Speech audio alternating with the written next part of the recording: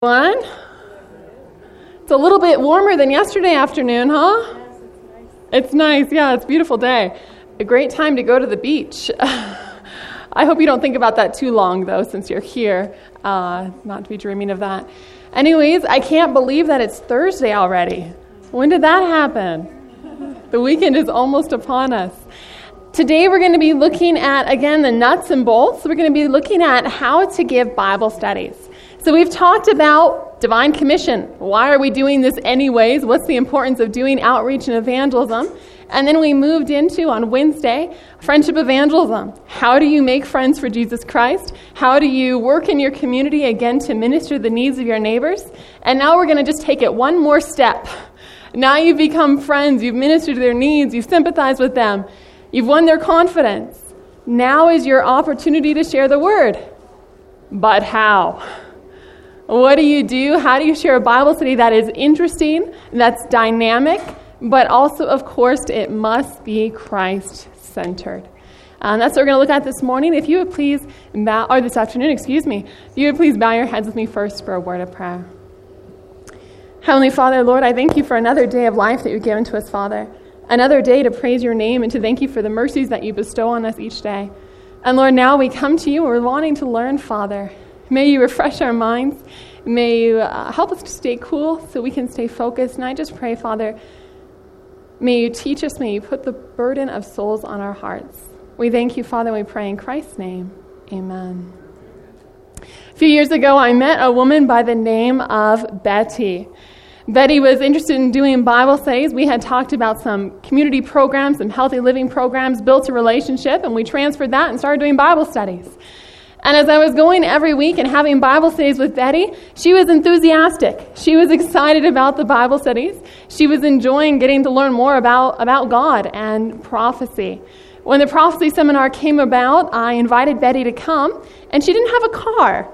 So every night I would go by her house, and at that time I had my parents' old Suburban, big Suburban.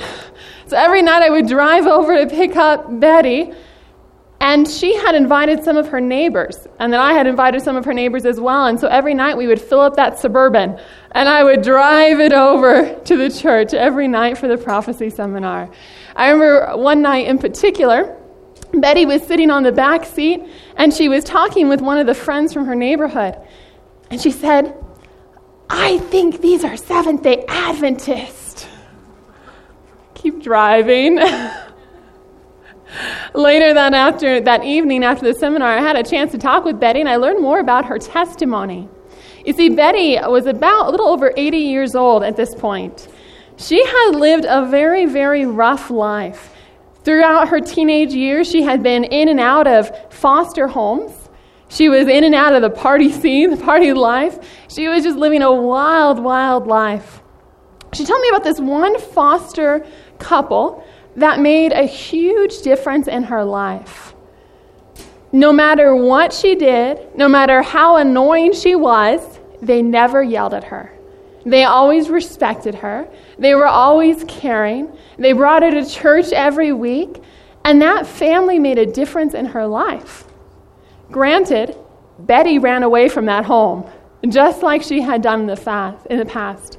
But she never forgot the influence of that Seventh-day Adventist family. And now, over 60 years later, by God's grace, I knock on her door, and I meet this woman, and we start studying the prophecy she heard over 60 years prior.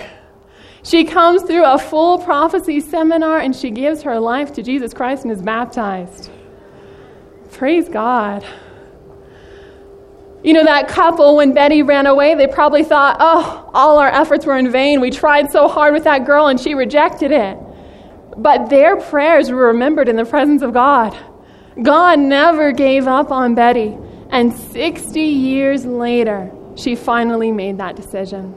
Can you imagine in heaven someday when Betty goes up to those former foster parents, their look of surprise seeing her there in heaven?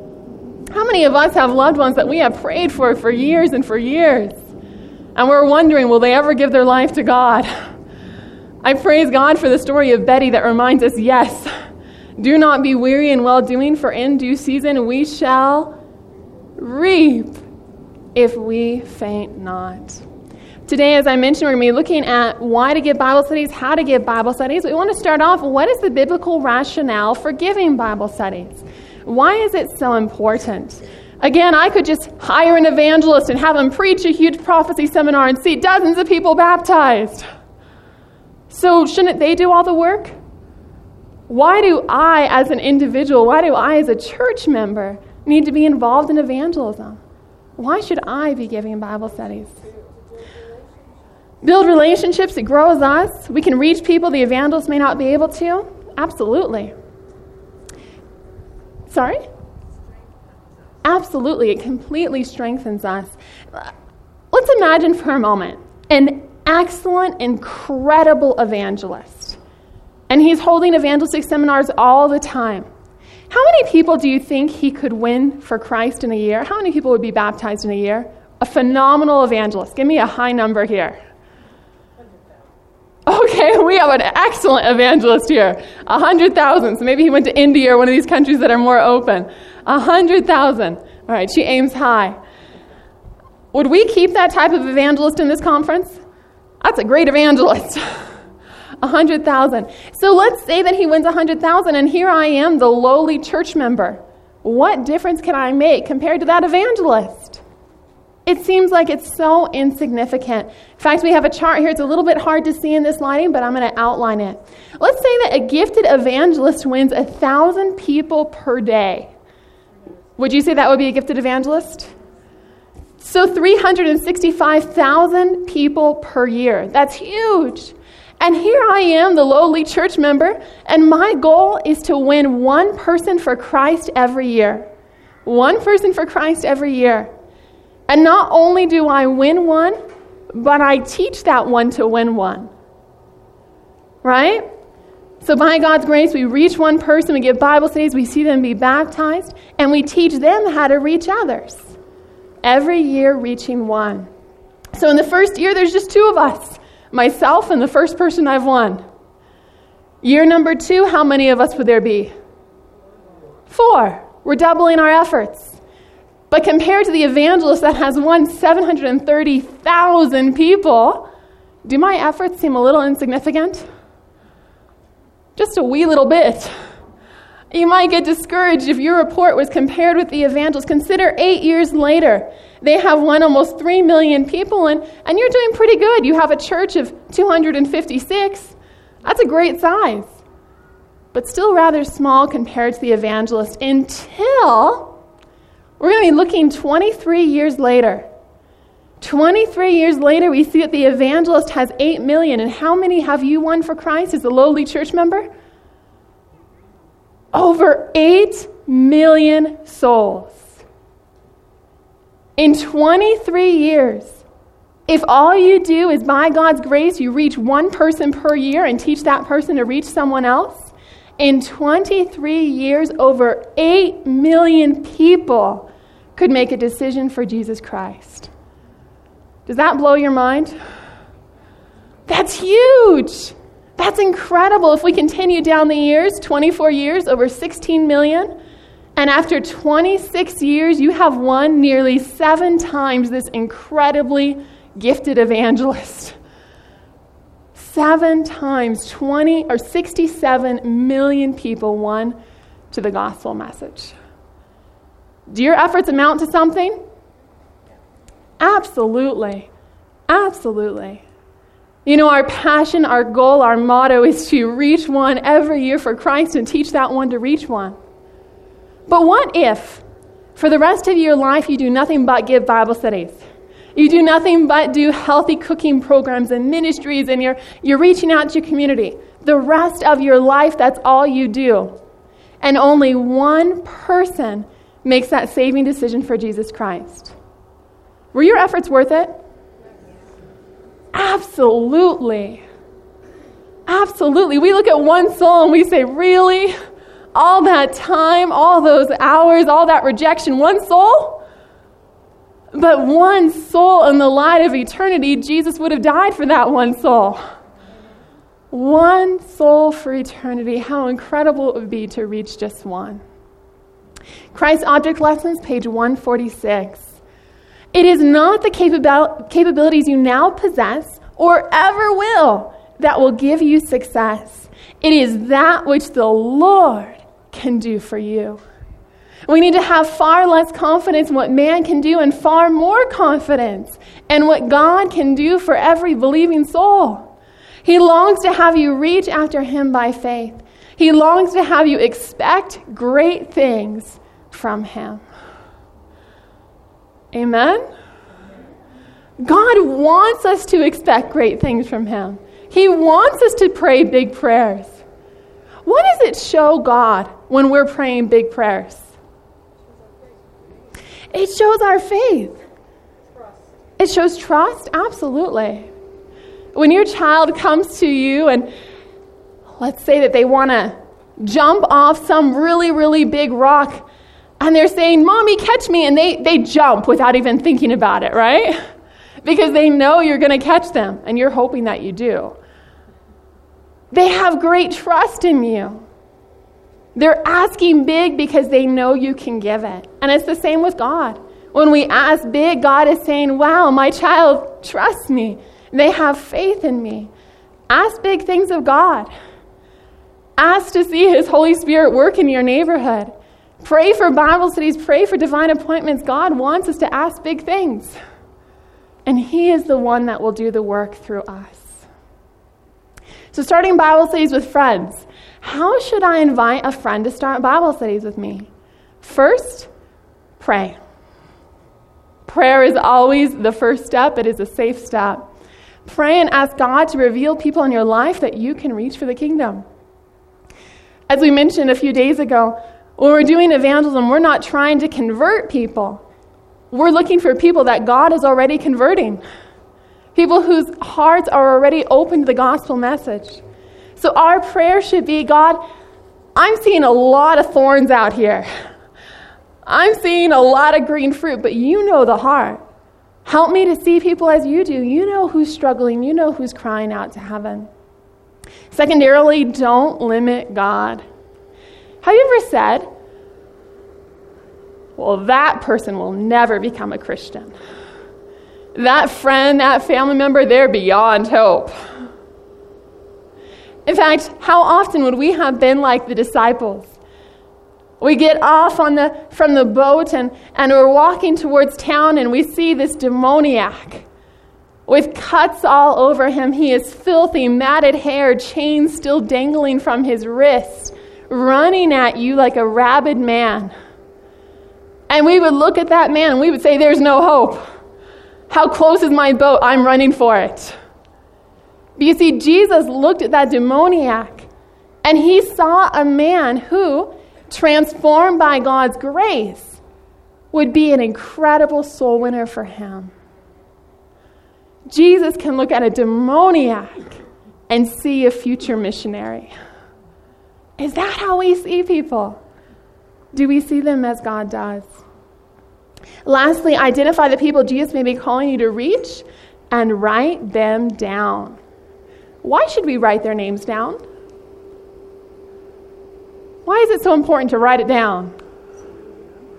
We remember? Absolutely. Isn't there more accountability as well? Once it's written down on paper, now you're stuck to that contract. We're going to fulfill it. We're going to pray for it.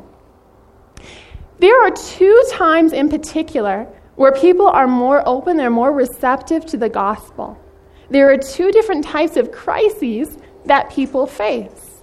The crisis of losing and the crisis of gaining. Crisis of losing, crisis of gaining. What would be an example of losing? What is something you might lose that would cause a crisis? You lose a loved one, your health. Sorry? Yes, absolutely. Losing a loved one, a family member, a spouse. What else? A home. You lose your job. All of these things are going to cause a huge crisis in our life. You come to a breaking point, you're looking for something better in your life, And that is when their heart is the softest, the most tender to receiving the gospel. We can think about that in our own lives. How many times when we're down in the pits, that's the time we really are crying out to God. So when you see someone going through a crisis, you know that's a great time to reach them and to minister to that need. But what about the crisis of gaining? People don't typically think of gaining as a crisis, do they? But have you ever met someone before and they say, as soon as I do this, then my life will be perfect. As soon as I get married, life will be bliss. As soon as I get that dream job, I'll never have any more worries.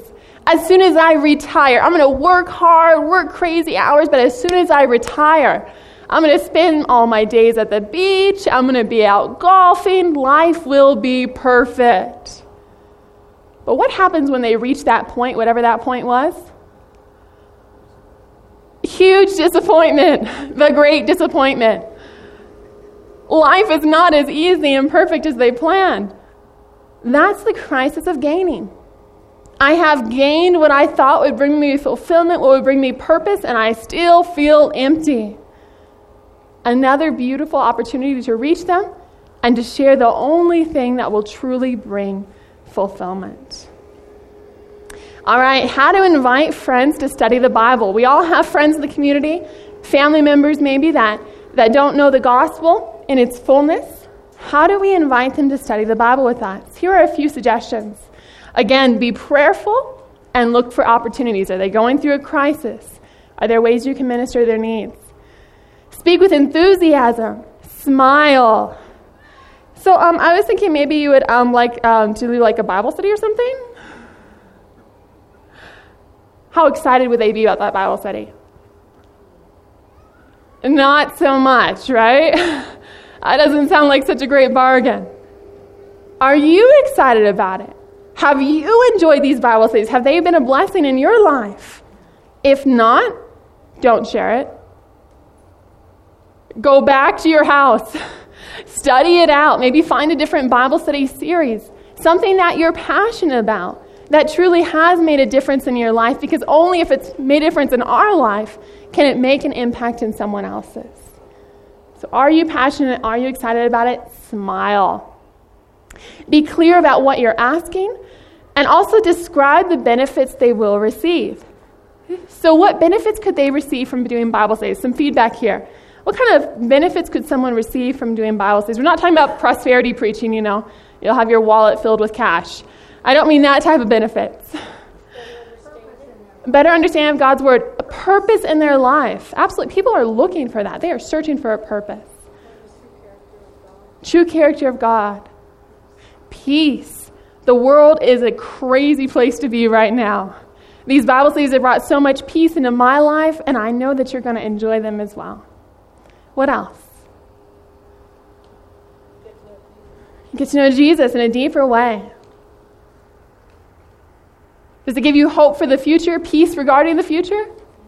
Absolutely. Share these benefits with them. How has it impacted your life? How do you know that they will enjoy it as well? Show that you are sensitive to the unique situation. So if I go up to a young single mom and I say, I have these Bible studies you are so going to enjoy. They're going to be such a blessing in your family. It'll only take about 7 hours every week. Do you think she's going to sign up? No, there's no time. She doesn't have 7 hours. But if I tell her, it's only going to take about 45 minutes a week, just 45 minutes. Okay, just a couple less posts on Facebook, right? A few less phone calls, I can do that. 45 minutes is bite-sized. Just be sensitive to their situation. Assume they will say yes. If we expect rejection, what are we going to get? Rejection. Assume they're going to say yes. Are they your friends? Do friends want to do favors for you? Absolutely. Friends want to help friends out. Assume they'll say yes, and lastly, relax. They're your friend. You will not encounter persecution and dungeons, right? Just share what has made an impact in your life, and by God's grace, will make an impact in theirs as well. Does that make sense? Any questions on this part so far? Okay. Oh, yes.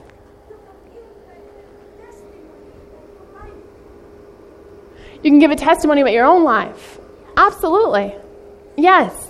We talked yesterday very briefly about sharing your personal testimony, or a miracle maybe God has worked in your life, a prayer He's answered. And yes, you could certainly share that as well, maybe to help increase their desire to take the studies. Okay, here are 2 different examples I want to share with you on what, again, you could say to a friend to encourage them to take a Bible study with you. Now, I don't know your friend. Every person is different. These are just some sample ideas, and then just formulate it to meet the needs of your friend.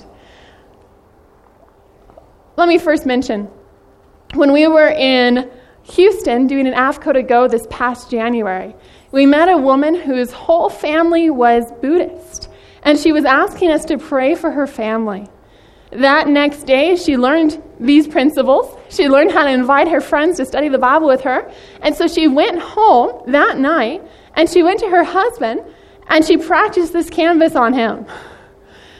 And she said, "Well, would you like to do Bible studies with me?"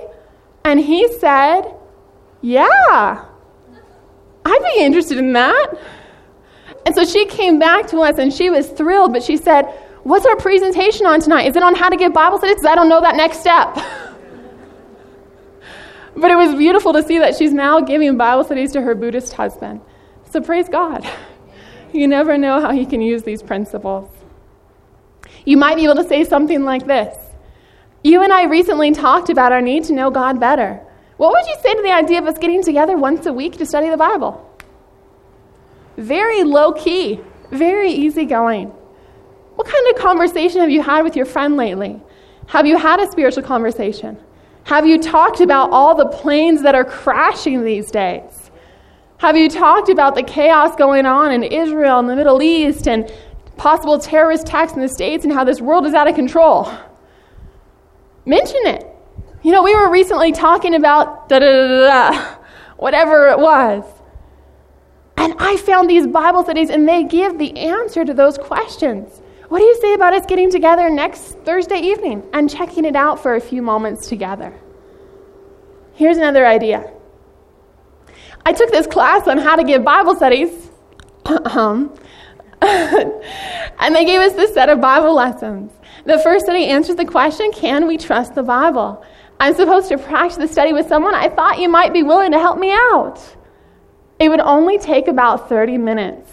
Would you do me a favor and let me practice my study on you?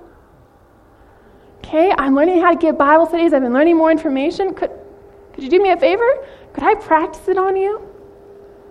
Do friends want to help you out? Yes. What do you think? Is this doable? All right. Something worth praying about and asking for. Every time we go to an AFCO to Go, we ask people to make a commitment in their heart to pray for a Bible study.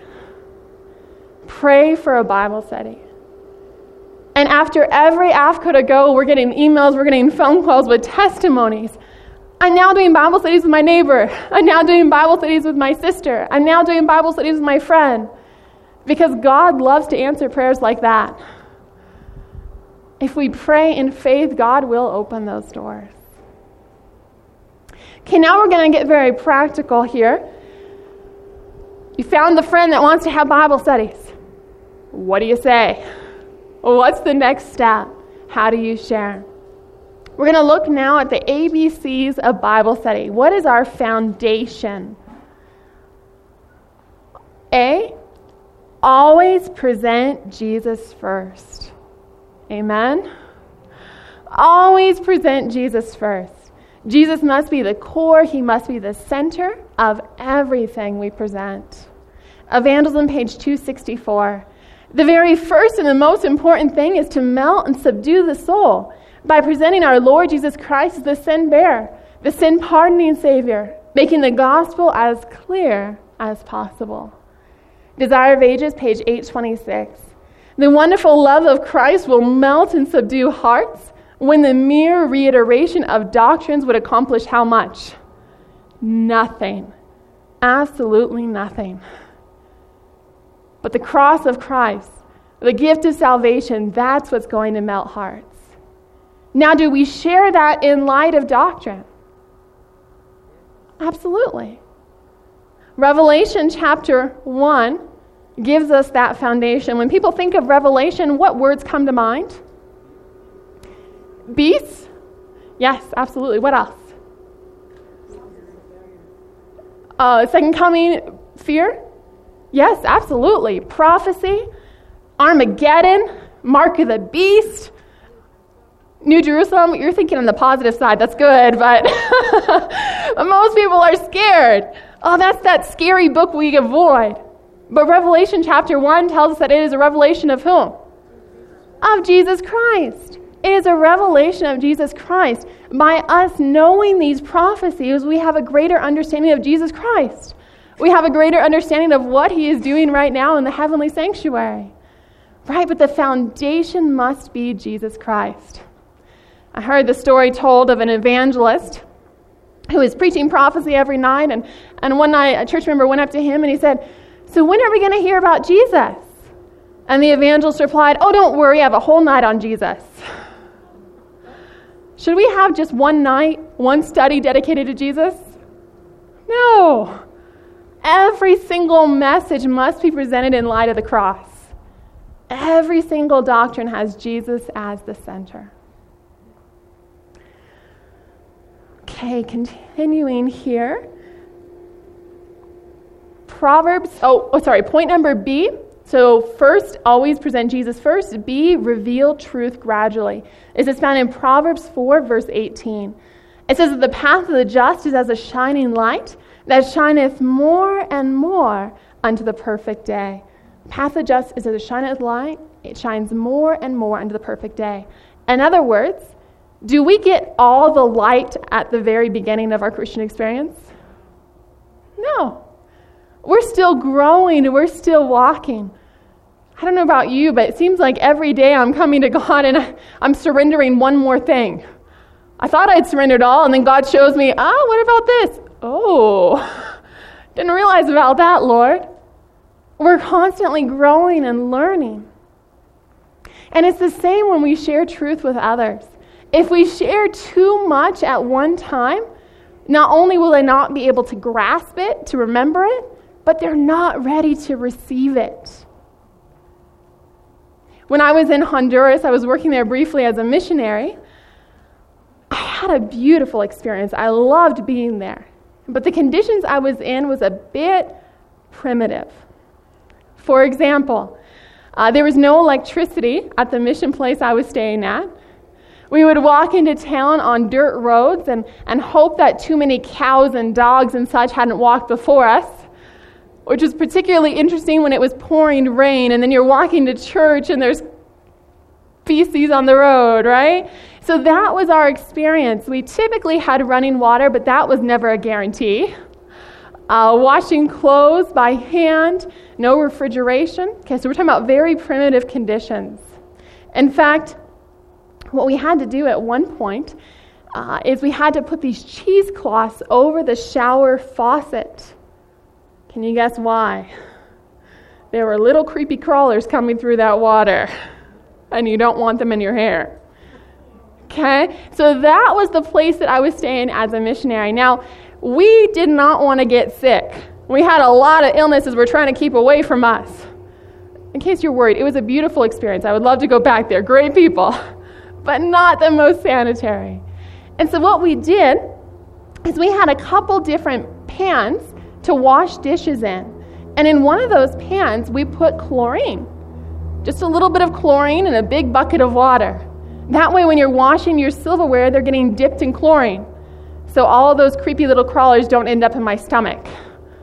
Right? Okay, so we were doing the chlorine, and then one day I was washing the dishes, and suddenly my arms began to burn. Can you guess what had happened?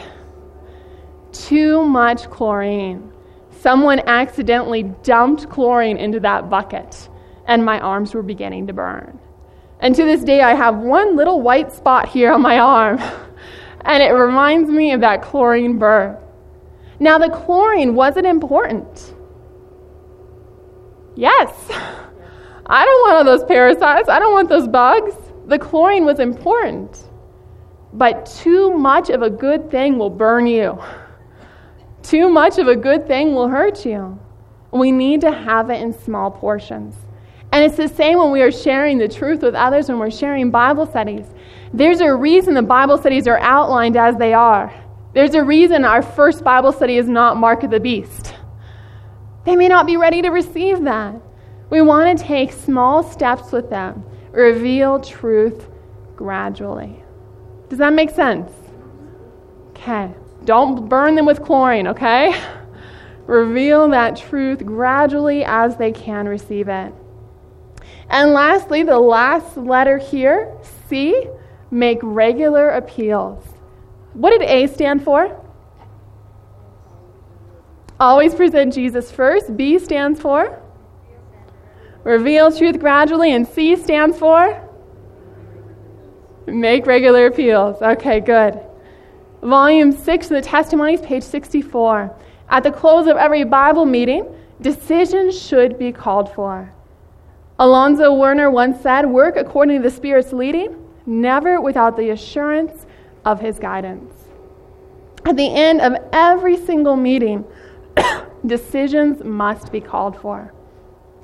You see, there's many reasons for this, but what we often do is we're afraid to ask that big question. We're afraid to ask for a decision, and so we put that off until the end of the Bible study series, until the end of the prophecy seminar. But what happens is that person now has to take a gigantic leap at one time. When you ask for that decision for baptism, they're thinking, oh, I need to make a decision for Christ, for the 10 Commandments, for the Sabbath, for the second coming, the state of the dead. All of those decisions they feel like they have to make at one point. That's a big leap. It is so much easier if we make a decision every single night. They're just taking little steps. Yeah, I can see that in the Bible. Sure, I'll make that decision. One more step. Yes, I want to honor Jesus and keep His Sabbath day holy. That's just one more step. Make decisions, call for decisions regularly. There's another reason for this. We don't know if that is the last Bible study, if that is the last sermon they will ever hear. We don't know. You ever heard of the evangelist D.L. Moody? D.L. Moody, he was a rather famous evangelist. He would have tent meetings. He was centered primarily in Chicago. And in these tent meetings, thousands of people would come, and he would share deep messages from the Word of God. One week in particular, he was in Chicago holding a tent meeting, and the sermon title was What to Do with Jesus. And he preached his heart out about who Jesus is and what to do with Jesus in their life. But that night, he did something very different than he had ever done before, a decision he later regretted with his whole heart. He said, tonight, instead of calling for a decision, I want you to go home and I want you to think, what do you want to do with Jesus? Go home and think about it. And next week, when we come back together, then you can make that decision for Jesus Christ. But you see, next week never came. That very night, the great Chicago fire swept through that city. The homes and the lives of many people there in his congregation were destroyed. They never had a second opportunity to decide what to do with Jesus. D.L. Moody regretted that decision for the rest of his life. He said, I will never again preach a sermon without calling for a decision, without making an appeal for that very night. We never know. We can't take it for granted. The Bible study you give may be the last they ever hear. Encourage them to make a decision for Jesus Christ. Now you might notice that I keep saying make a decision for Jesus Christ. Make a decision for Jesus Christ. Does that mean we're making the same decision every single night? No. But every decision is rooted in Jesus Christ. If they're making a decision to keep the seventh-day Sabbath, it is rooted in, because of your love for God and your desire to keep His special seventh-day Sabbath holy. Would you like to join me in the decision to keep, because of your love for Christ, would you like to join me in the decision to keep His seventh-day Sabbath holy? Okay, because of your love for Jesus, would you like to join me in praying, Lord, prepare us so that we are ready for your soon coming? Everything is centered in Jesus Christ. Every decision is rooted in a relationship. There's a couple reasons for doing that. First off, Jesus is the foundation. He's the core. But beyond that, if someone loves Jesus Christ, if they already have that deep relationship with Him, will it be easy for them to make a decision for Jesus? Yes. If you know that something pleases your spouse, it's easier for you to do that. Most of the time anyways, right? It's easier for you to do that because you want to do the things that pleases the one you love. And it's the same when we're calling them to make a decision for Jesus Christ. Evangelism, page 333. There is no greater bliss on this side of heaven than in winning souls for Jesus Christ. Do you want to experience the greatest happiness you can in this world? Do you want to have that true bliss? There is no greater bliss, we are told, than in winning souls for Jesus Christ. Now, moving back to the nuts and bolts of giving Bible studies, how do you do it? What does it look like? How many hours are you there? What type of questions might you encounter? How do you answer those questions?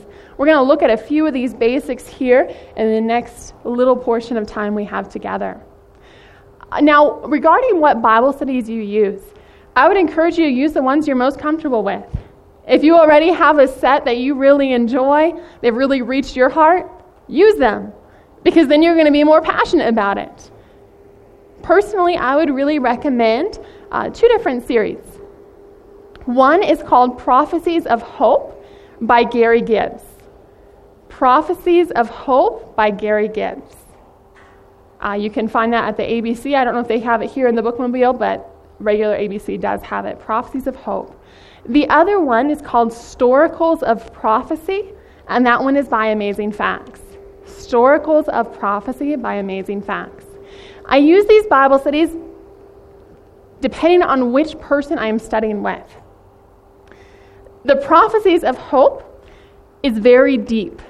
So if you're studying with someone that really wants to know prophecy, they have a good foundation in Christianity, I would encourage Prophecies of Hope. It makes sense. It goes through the Bible sequentially.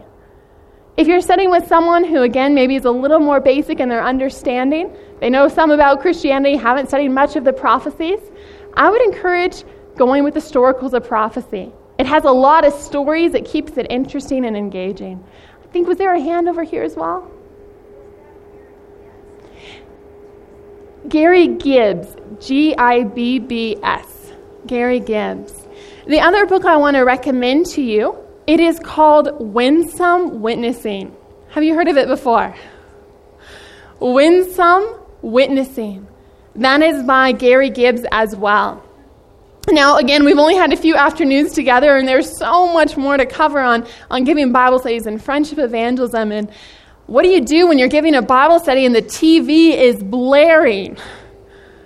How do you get them to turn it down without insulting them? Have you ever tried to sit, you go and visit a friend and their TV is on and you're trying to have a conversation, but the whole time your eyes are drifting to the TV? Is that just me?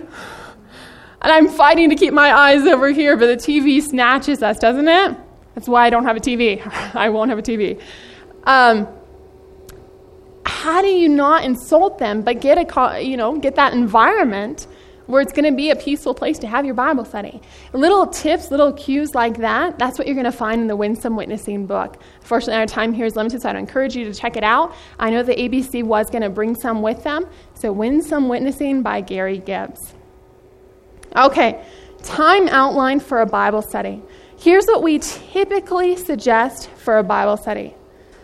If you go to their home, the first 8 to 10 minutes, I'm going to spend just talking with them, getting to know how their week was going, maybe listening to some of their needs and prayer requests, just befriending them. I don't want to come in there and look as though I have an agenda. I don't care about you. I want to get our Bible study done. We don't want to come across that way. So the first portion I want to spend just getting to know them more, coming close to them. And as you do so, you learn more things. You learn what questions or issues they might have in the future. For instance, a friend of mine is currently giving Bible studies to a woman whose fiance passed away. And she is now feeling and seeing him in her home. So my friend, because of just, talking with her, getting to know her, she's learning more about it. And she's realizing, when I'm covering the state of the dead, please pray for me. She's realizing what's going to be an issue in the future. So it's important to get to know someone as well. The next 30 to 45 minutes is study time. We don't want to go beyond 30 or 45 minutes. Why? Their mind is shut. Typically, we do that with a sermon, right? After 30, 45 minutes, I'm gone. My brain has zoned out. Please have mercy on me. This is going to be longer than 30, 45 minutes, right? But typically, that's when we shut down. And so we don't want to wear out the saints. The last 3 to 5 minutes, we're calling for an appeal. We're making an appeal and asking them to make a decision for Christ. It's very important, when possible, to have a second person go with you. That was Christ's method. He sent out his apostles 2 by 2. It's so important to have that support system. So I'd really encourage you in that. And the other aspect, don't stay longer than an hour. Don't stay longer than an hour. I remember I was following up on some media leads from Amazing Facts. A woman had been doing Bible studies, and I went to her house to offer additional Bible studies to this individual. And as I was talking with Judy, she said, "Oh, I had someone come to my house one time and give me Bible studies." I said, "Really?" "Yeah, they stayed for 3 hours. I never let them come back again." Oh. You see, what had happened is when they came over, Judy has a beautiful garden, and she had some animals, and she was showing them all these beautiful things. But then at the end of the day, when she sees 3 hours has passed, she doesn't think about all the time she used up. She just thinks about, they took 3 hours of my time, and it's over. I had to assure her, I had to promise her, I will be in and out in under an hour. She said, "Really?" "Yes, I promise." "Okay." And then she allowed, and we were able to do Bible studies together. But in and out under an hour is so important. Except, now I'm going to give the exception to the rule. I was recently in Greece, and we were working primarily with the Filipino immigrants and also the African immigrants to that region. And in that culture, it is so important to spend time with people. They would spend a couple hours just eating together, socializing together, and then another hour and a half having the Bible study together, just that fellowship time. And I remember, I'm trying not to look at my watch, right? Because I'm thinking American time, got to be in and out under an hour. But there, that would have been an insult. Because in that culture, when you spend time together, it means that you care about me. So do consider the culture, Hispanic culture again, might be more time together. But typically speaking, keep it under an hour, keep it brief. Social time. We mentioned the first 8 to 10 minutes of social time. What do you talk about? Fort, that's right. Family, occupation, religion, testimony. Did anyone have an opportunity to practice Fort? Did you give it a shot? Not recently. All right, you still have a couple days left of camp meeting. Family, occupation, religion, testimony. An opportunity to build a friendship, get to know someone. Recognize things of interest. Again, we're looking at the pictures on the wall. We're talking about the wind chimes hanging in the front yard. Whatever it could be that we build a relationship with. Use good body language. I'm going to focus in on just a few of these things. Good body language. I'm going to give an example of that for a moment. Let's say that I am giving a Bible study. Oh, they're all connected. Let's say that I am giving a Bible study, and I am just hanging out. What does this show about my level of interest? Am I interested in the Bible study? No. What do I look like? I'm bored. I can't wait for this hour to be up. I can't wait to get out of here. Instead, what we need to focus on is we want to show by our body language what you're saying, your comments, they're important to me. I'm excited about this study. So I purposely will lean forward when I'm going to make a point. I'm showing I'm engaged, I'm connected, I'm listening to you. Okay, so just make sure your body language is again revealing what you're feeling. Next is the study portion. First off, I ask them, did you have a chance to study your lesson? I'm not saying, did you study your lesson? I am not their school teacher. I'm just helping and encouraging them in their walk with Christ. So, did you have a chance to check out that Bible study lesson? No, life's been busy. Oh, no problem. Okay. First, we have a little opening prayer. Keep it short. A little introduction to the Bible study. You present the Bible study, and you want to connect with them personally. So when I share a Bible study, I want to give a little story at the beginning to catch their attention. Let's say that we're talking about the great controversy. You could share a story of a child that passed away unexpectedly, of a child dying from cancer, or you could say things like, many people wonder, if God is a God of love, then why is there so much suffering and pain in this world? Why is there? If God really cares about his people, then why are bad things happening to them? Why isn't he protecting the little children that are dying? How could a God of love be responsible for these things? Today we're going to find that the Bible has an answer to this question, a surprising answer, an answer that will finally give us peace. Have a short prayer, dive into the Bible study. Does that make sense? I'm wanting to catch their attention, get them excited about what we're going to study. If we're studying on the state of the dead, what happens after death? I may share a little commercial again. Many people wonder, what happens after you die? Heaven? Hell? Nothingness? Do you float around? Are you in heaven like a baby with a harp? What happens after death? Will we see our loved ones again? Today we will find that the Bible gives a clear answer, an answer that will bring us peace. And then we dive right into our Bible study. Okay, so just a little commercial that just is going to catch their attention. And then we move right into our study. Those two things that you said are some of the biggest topics. They are. Yeah, they're huge questions.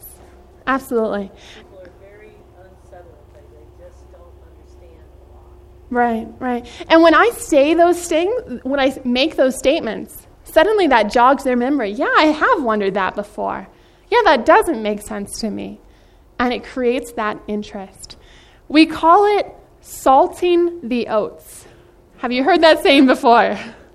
Salting the oats. We all know that you can lead a horse to water, but you can't make it drink. I have a Clydesdale Belgian mix. Big draft horse. I can lead that horse to water all day long, but boy, I cannot make that girl drink. Unless I salt her oats. What happens when you salt a horse's oats? She is thirsty, and she's going to run for that water.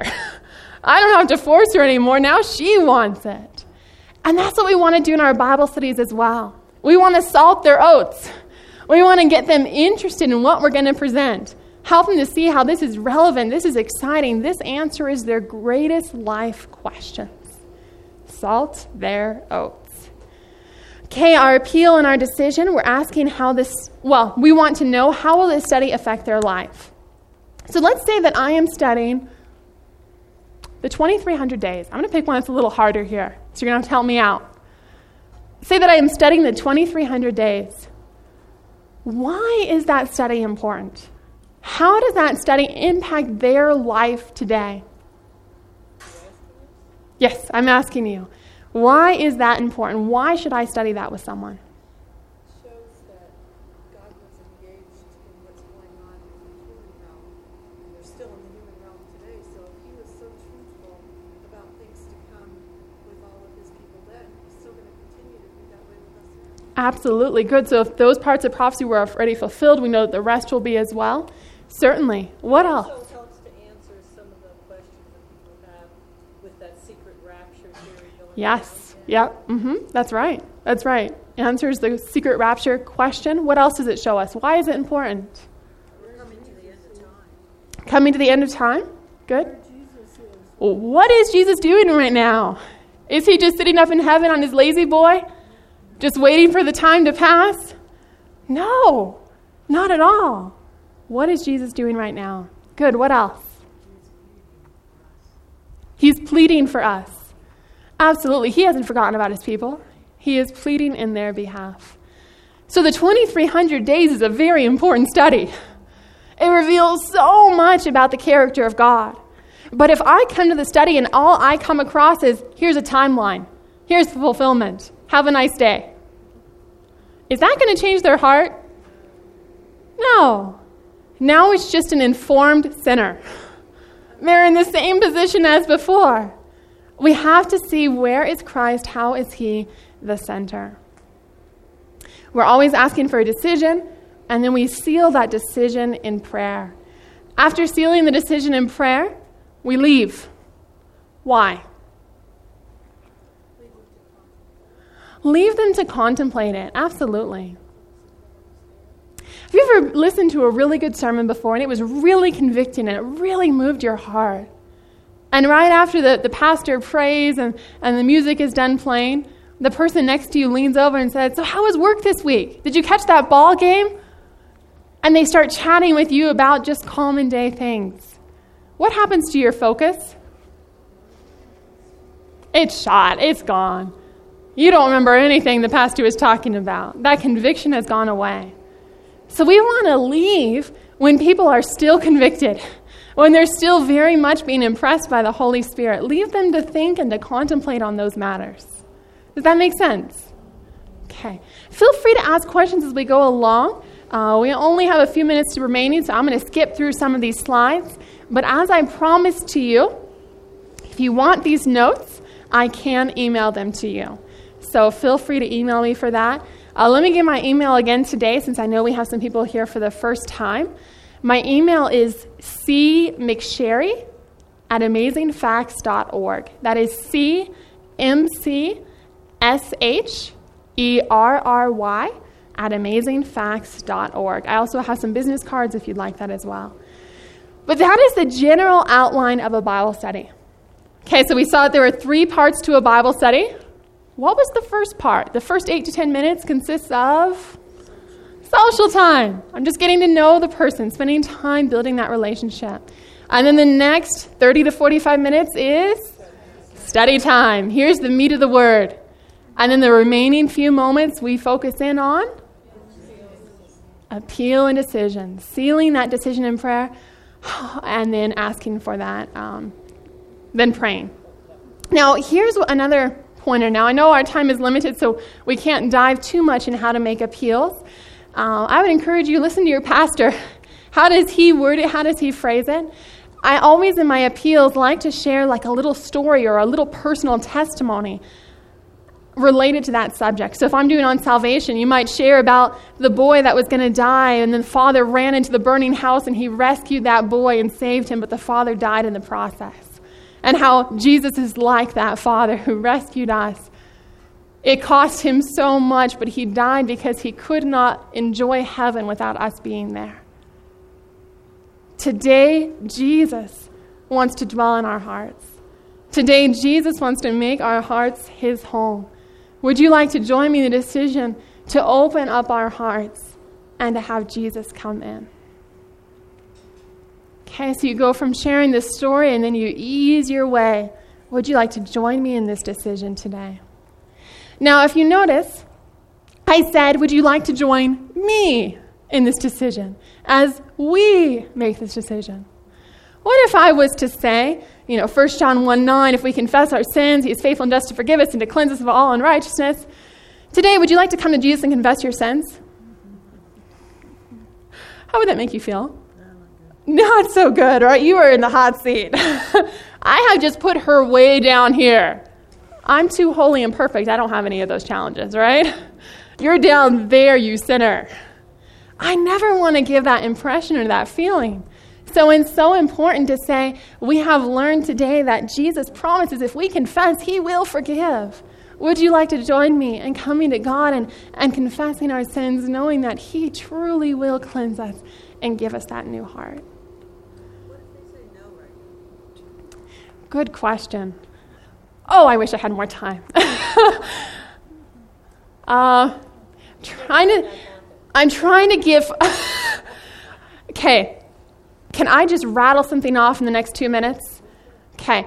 I'm going to share briefly, and I remember I told you earlier about information overload and we want to reveal truth gradually. Forget that for the next 2 minutes. Okay? I'm just going to rattle something off here. There are 4 levels of decision making. When you are going to bring someone, or when you want to bring someone to make a decision for Jesus Christ, there are 4 levels before they're ready for that decision. The first level is information. Before someone can make a decision for Jesus Christ, they have to have adequate information. I can't ask someone to make a decision to keep the Sabbath holy if they know nothing about the Sabbath. What do they need to know about the Sabbath? It was at creation. What else do they need to know? It's in the commandments. What else? What? It's sanctified. It's holy. What day is it? The Sabbath is Sunday, right? We have to show that it's Saturday. It's the day that Jesus kept. It's the day the apostles kept. It's the day that we'll be keeping in heaven. There is so much information that needs to be clear. It's honoring God as It's honoring God as creator, absolutely. So our first step in the 4 levels of decision making is information. They have to have adequate information. If they don't, they won't be ready to make that decision. For instance, ladies, remember back to your first date with the man who is now your husband. And imagine you're on that first date just getting to know him. And you're there at the candlelit dinner, and it's just so beautiful and romantic. And he leans over to you with this sweet look in his face, and he says, "Will you marry me?" What would you have said? You didn't have enough time or information to marry him yet. Yeah. Please tell me you would have said no. Are you kidding me? I don't have enough information. I haven't done a thorough background check yet. We need information. Okay? So it is the same when we're asking people to make a decision for Jesus Christ. If they don't have information, they are going to reject. No way. I am not ready for that. And the wall is going to come up and it's going to come apart. Second date? No way. Second Bible study? Not happening. That wall goes up. So first we need to make sure people have enough information. Now, how do we know they have enough information? Easy to say, but how do we know it? Ask questions. Is it clear to you from the Bible that the 7th day is the Sabbath? Do you see from the Bible that the 7th day is the day that Jesus worshiped on? Is it clear to you from the Bible that we will be keeping the Sabbath holy in heaven? I'm asking questions. Do you see? Is it clear to you? Now notice I did not say, do you feel like you should keep the Sabbath? Why don't I say that? It gives them an out, and it causes them to base their decisions off of what? Your feelings. Now, I'm a social worker, a counselor. I was trained to ask people, how do you feel? Don't do that in a Bible study. Our decisions, our walk of faith is not on feelings. We walk by faith, not by sight. So every decision we're asking them to make, do you see from the Word of God? Is it clear to you from God's Word? Do you see in the life of Daniel that? Okay, always direct them back to the Word of God. Okay, the first level of decision making is information. The second level, and our 4 levels of decision making, conviction. They may have all the information in the world, but if they aren't convicted, it won't happen. Most people in the United States know smoking is not good for you. That's common knowledge, right? It's written on the cigarette packet. They will kill you. Don't smoke these things. But people still smoke them. Why? They're not convicted. Well, it's never going to happen to me. I'll be fine. They're not convicted. And it's the same in our Bible studies. People can have all this great information, but if they're not convicted, they won't make a decision. Now, how do I bring someone to a point of conviction? What do I do? Let the Holy Spirit. Thank you. Let the Holy Spirit do his work. Pray. Continue to study with them, but let the Holy Spirit do his work. It is the Holy Spirit that convicts us of sin and of righteousness and of judgment to come. It is not my job. Have you ever tried to be the voice of the Holy Spirit before? How well does that work? It works wonderfully with our family and our spouses and everything, right? Not so much. It is the Holy Spirit that brings conviction. We can drive a wedge that will last for years. Right. We don't want to do that. So second step is conviction. Third step, breezing through here. Third step is desire. They must have enough information, conviction, which the Holy Spirit does. Pray for that. And then next is desire. Now, desire. How can you help create within someone the desire to be baptized, the desire to keep the Sabbath? We use something called a mini-max principle. Mini-max principle. I want to minimize the negative and maximize the positive. Minimize the negative, maximize the positive. Let me give you an example of this. Let's say that I'm giving a Bible study to someone on baptism, and I want to encourage them to make that decision for Jesus Christ. Now, I'm going to give you a very bad example first, so please don't say amen. Okay? This is a bad example, what not to do. So today we have learned that we should be baptized and follow in the footsteps of Christ. Now, I know when you get baptized, your friends will not understand what you're doing. They'll probably think you're crazy. I don't know what your family member's going to think. I mean, often family members will abandon you. But you need to be faithful to God. If God says to do it, you need to do it. All right, how many of you would sign up for that deal? No, thank you. I have just maximized all the most negative things that could possibly happen. And instead, now I'm going to do something different. I'm going to minimize the negative, and I'm going to maximize the positive. Johnny, I hear what you're saying. You're concerned about what your family and your friends might think when you make this decision for Jesus Christ. But I want to assure you, when you come out of that watery grave of baptism, you will never regret it. When you make that decision for Jesus Christ, it will be as though you hear the voice of the Father saying, "This is my beloved Son in whom I am well pleased." It is as though you can hear the angels saying how beautiful it will be to give your life to Christ, to wash the past away, and to experience that new life in Jesus Christ. Today, Johnny, would you like to make that decision for Jesus Christ? Is that a very different appeal? That's a very different appeal. I have just maximized all the spiritual blessings they'll receive in Jesus Christ. Yes, I hear your challenges. Yes, that's important to me. But here's what God promises through his word. Okay, minimize the negative, maximize the blessings. All right, what was our first step in the 4 levels? Information, good. Our second level was conviction, and whose job is that? Holy Spirit. Third level, desire. What do we do to help increase that desire? Mini-max principle. And our last step, I haven't told you. Our fourth step is now the appeal. It's now the decision. It is time for an action. So by the time we get to that fourth step, we know they're ready to make that decision. They've already had enough information, and we've constantly been checking with them to make sure that it's clear to them, that they see it in the Word of God. We know that they're convicted. We've seen the Holy Spirit work on them.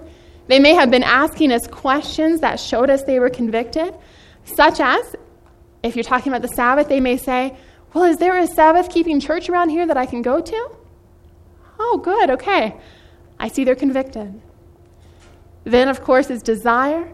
Helping increase the desire, show the blessings from Jesus, the spiritual blessings. And then lastly, now it's time to call for a decision, an appeal. So you mentioned earlier about what if they say no? If we go through those 4 steps, then by the time we get to the appeal, we know that they're ready for that decision. 99% of the time. And the reason I say 99% of the time is, who is the greatest soul winner ever? Jesus Christ. He always knew the right thing to say. He never made a mistake, right? He always knew how to reach the heart. But did anyone ever walk away from him? Yeah, absolutely. What about the rich young ruler?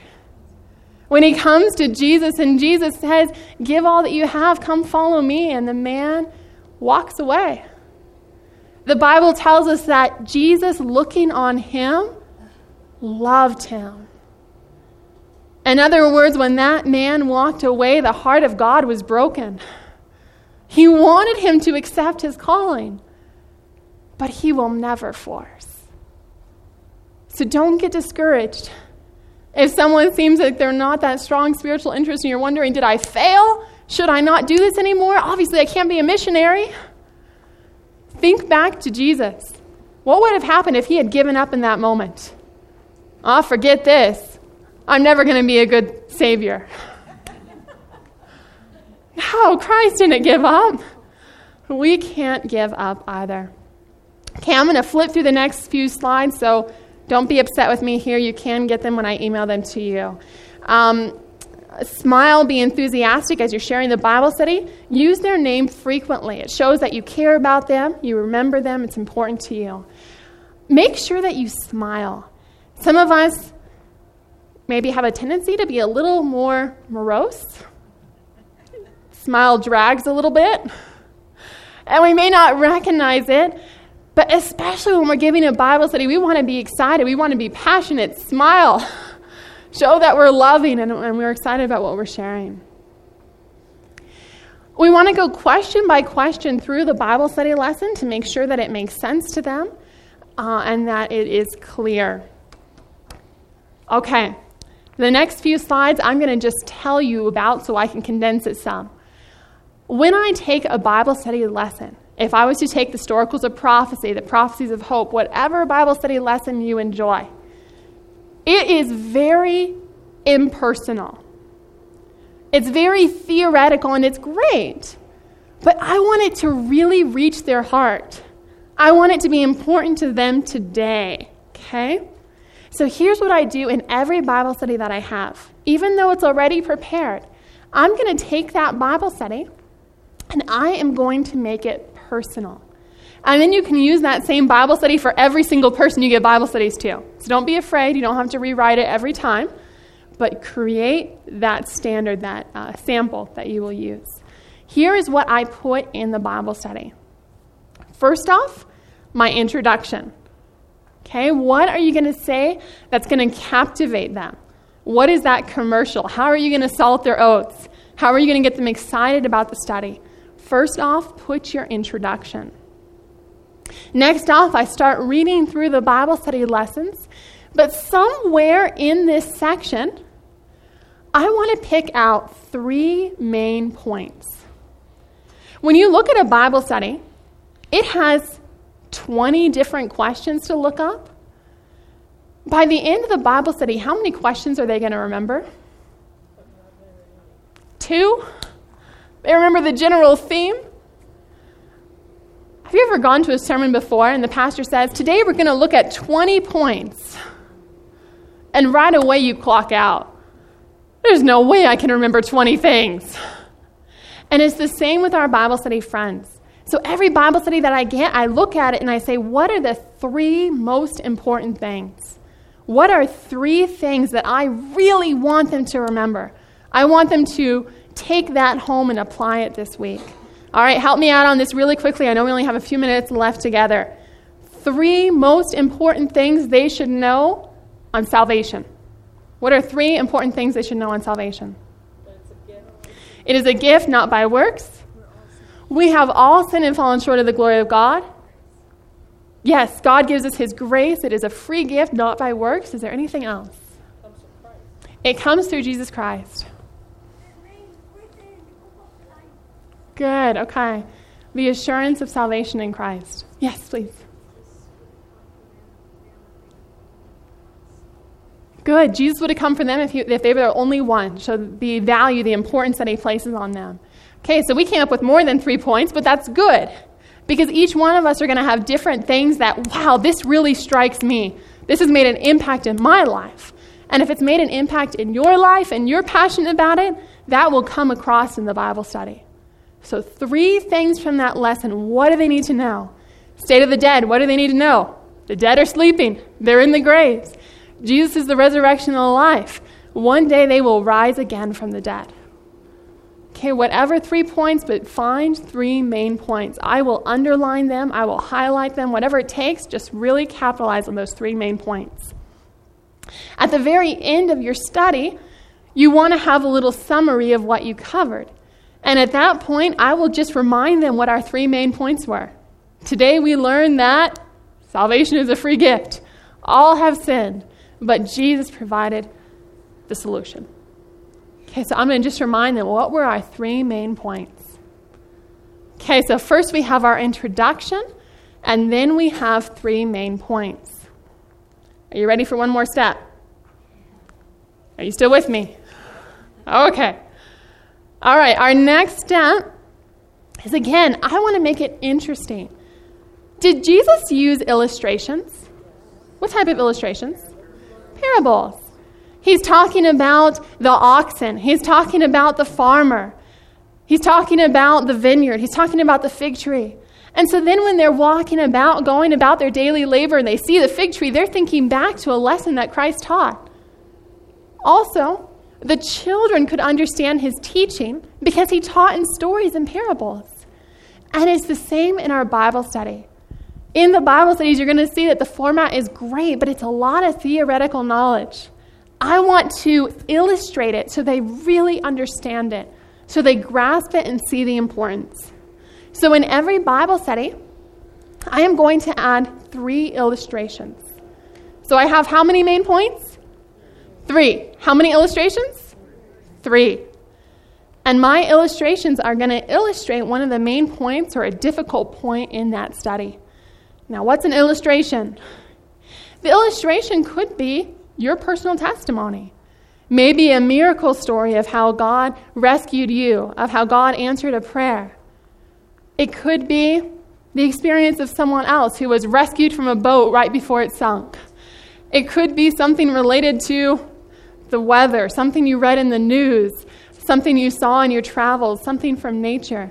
If you'd like to, Amazing Facts has little books called The Most Amazing Facts. Grab it. Use them. When you listen to your pastor, if you hear a good illustration, write it down. Because I can pretty much guarantee the pastor didn't create that illustration.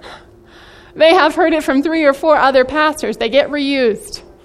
Use it yourself. Recycle them. So 3 illustrations is what I'm looking for. And then, of course, at the end, the very end of your Bible study, now's the time for the appeal and then the decision question. So the very end, appeal, and then decision question. Was there a question? Okay. Any questions on that? I know I sped through it, but that is the main format that you want to add to your Bible study lesson. And again, that just makes it interesting. It makes it apply to them more personally, and it's going to reach their heart. Any questions on that portion? Yes?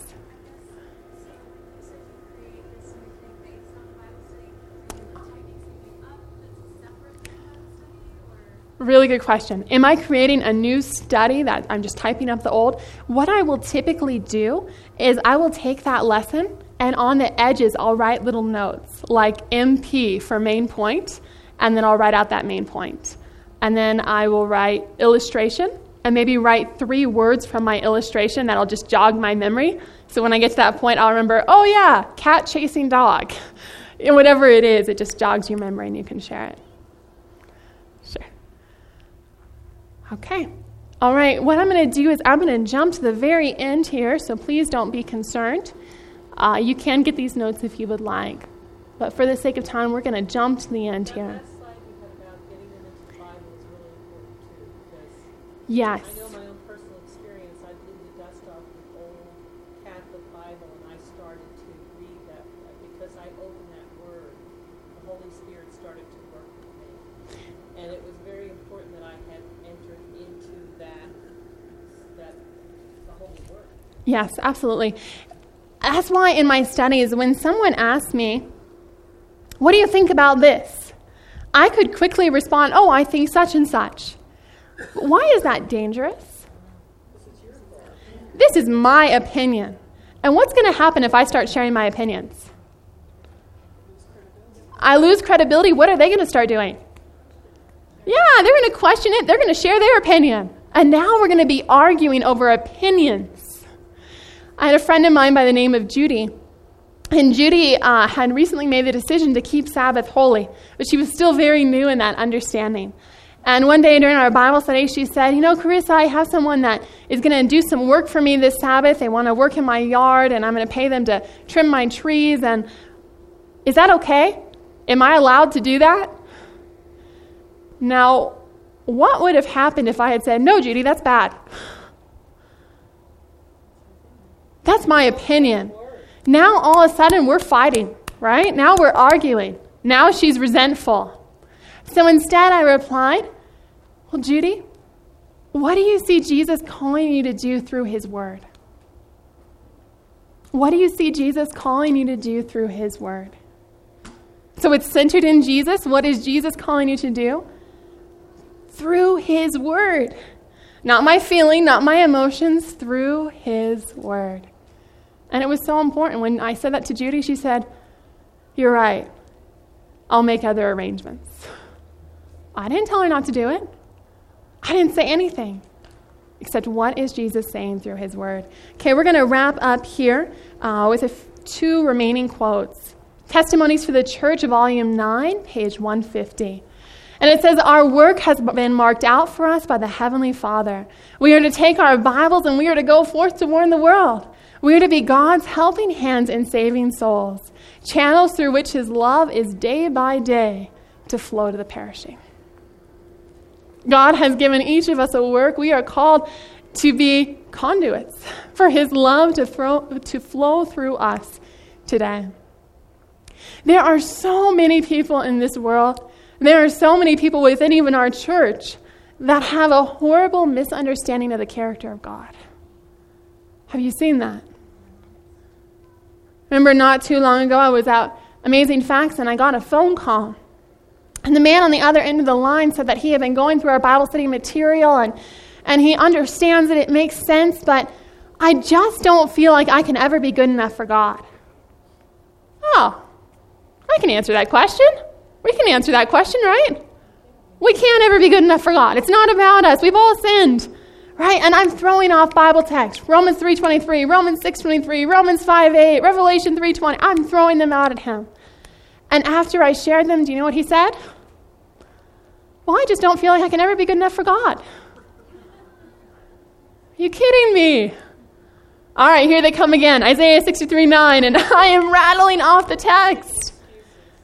And then he says yet again, but I just don't feel like I can ever be good enough for God. Well, now what do? I told him all the verses. That was supposed to do the trick. And it was in that moment that I finally did the very thing I should have done at the beginning. I prayed a little silent prayer. Lord, I've run out of ammo. I don't know what else to say. Help me know how to reach his heart.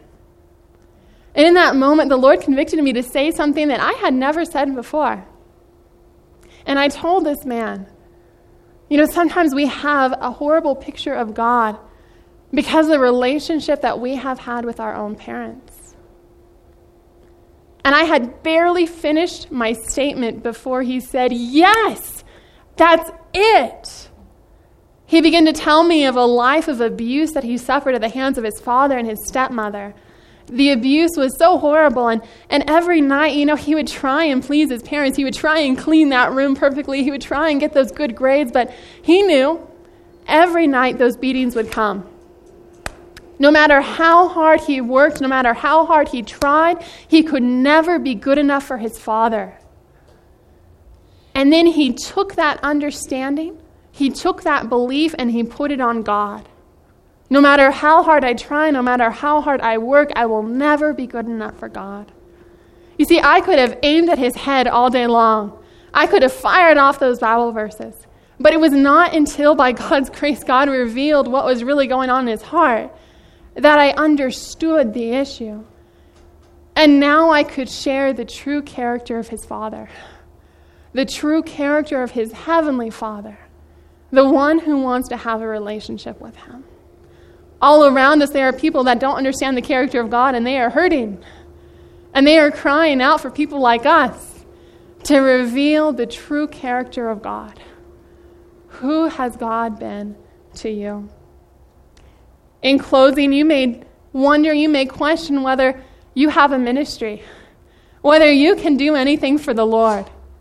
Whatever your situation is, you may think that it may limit you. You can't possibly win a soul for Christ.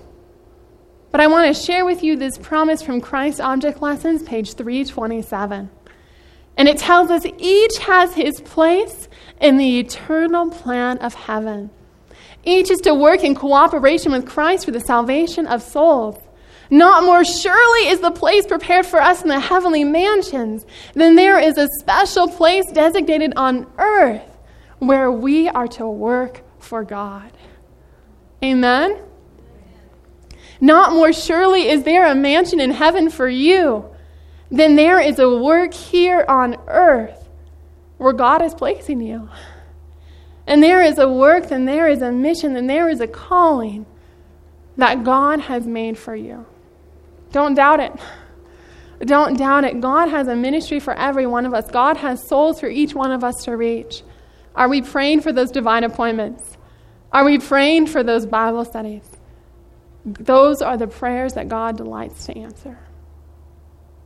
In fall 2007, as we close with this story, fall 2007, we had a young man by the name of Cassano Luque apply for our 4-month AFCO program. Cassano was about 27 years old, and a year prior, he had learned the full gospel, and he became a Seventh-day Adventist Christian. And now at 27 years old, he's wanting to come through the AFCO training program. But when the instructors at that time received his application, he was denied. Because you see, Cass had just undergone his 4th brain surgery. He had reoccurring tumors. And the instructors told him, Cass, we would love to have you in the future. We see your passion for Christ and for ministry, but now's not the time. AFCO is intense. It's hard. We want to give your brain time. We want to give your body time to heal. And then come. We'd love to have you in the future. But you see, Cass knew that God wanted him at AFCO. He knew that he didn't have much time left on this earth, and he wanted to win souls for Christ with the little time that he had remaining. On orientation day, can you guess who was there? Cass. Cass showed up, and he was a dedicated student. One of those students that is always there on the front row and listening very attentively and excited and passionate. And Cass actually would come to class with a walker, and he had a patch over one eye. This is a 27-year-old man. A walker and a patch over one eye because of the disabilities that were caused by his brain tumors. But he's excited. He's passionate. The instructors told me one day it was pouring cats and dogs in the Sacramento area, and the students did not want to go out on outreach. They were not going to go out knocking on doors and doing community services when it's pouring rain. And so they're the grumblers of Israel. They're complaining to each other, we're not going to do this work. Who do those teachers think they are? When out of the corner of their eye, they saw Cass stand up, walker in hand, and he moved towards that front door. Cass, what are you doing? I'm going on outreach. Who's going to give me a ride? Cass was faithful. Cass was excited. Cass was worried, though, because, of course, his strength had not yet returned. He was not at his full strength. And his roommate, Michael Butler, later told me the stories that they would have late at night, the conversations they would have in their room. Cass would say, brother, I don't know what's going to happen in the end of times. I'm not strong enough to make my way to the caves. I don't have the strength. What's going to happen? And he was scared. And Michael assured him, brother, when that day comes, I will find you and I will carry you to those caves. I will carry you to those caves. In fact, soon the motto of that AFCO class became, in the caves or in the clouds. I will meet you again in the caves awaiting the second coming of Jesus Christ, or I will meet you in the clouds on that resurrection morn.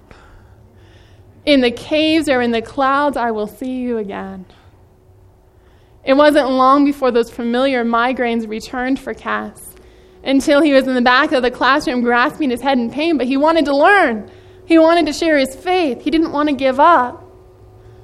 When he received the diagnosis, he already knew what it was going to be. He knew that this time it would be terminal. He was soon taken to the hospital, and the AFCO students that visited him later told me that Cass, though he was in the hospital, refused to take medication because he said, I want my brain clear so that I can pray and I can witness. He was sharing the gospel with the nurses around him, and in fact, several of the nurses came to the students and said that they are now a Christian because of Cass's example. Because of the example of a man that was in extreme pain, that loved his Savior so much he could not stop talking about him.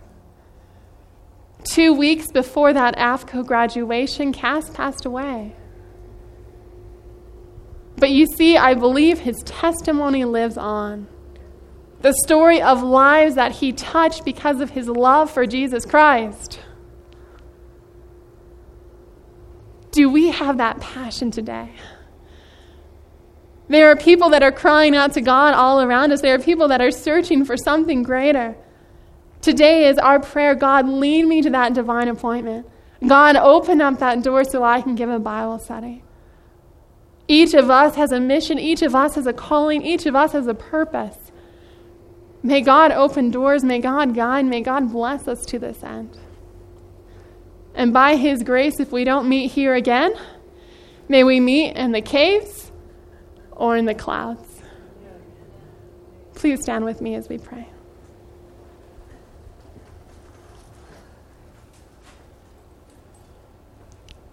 Dear Heavenly Father, all glory and honor goes to your name, Father. We thank you so much for the things that you have taught us, but Father, now we come to you and we're pleading for more knowledge. May we continue to grow at your feet of grace, Lord.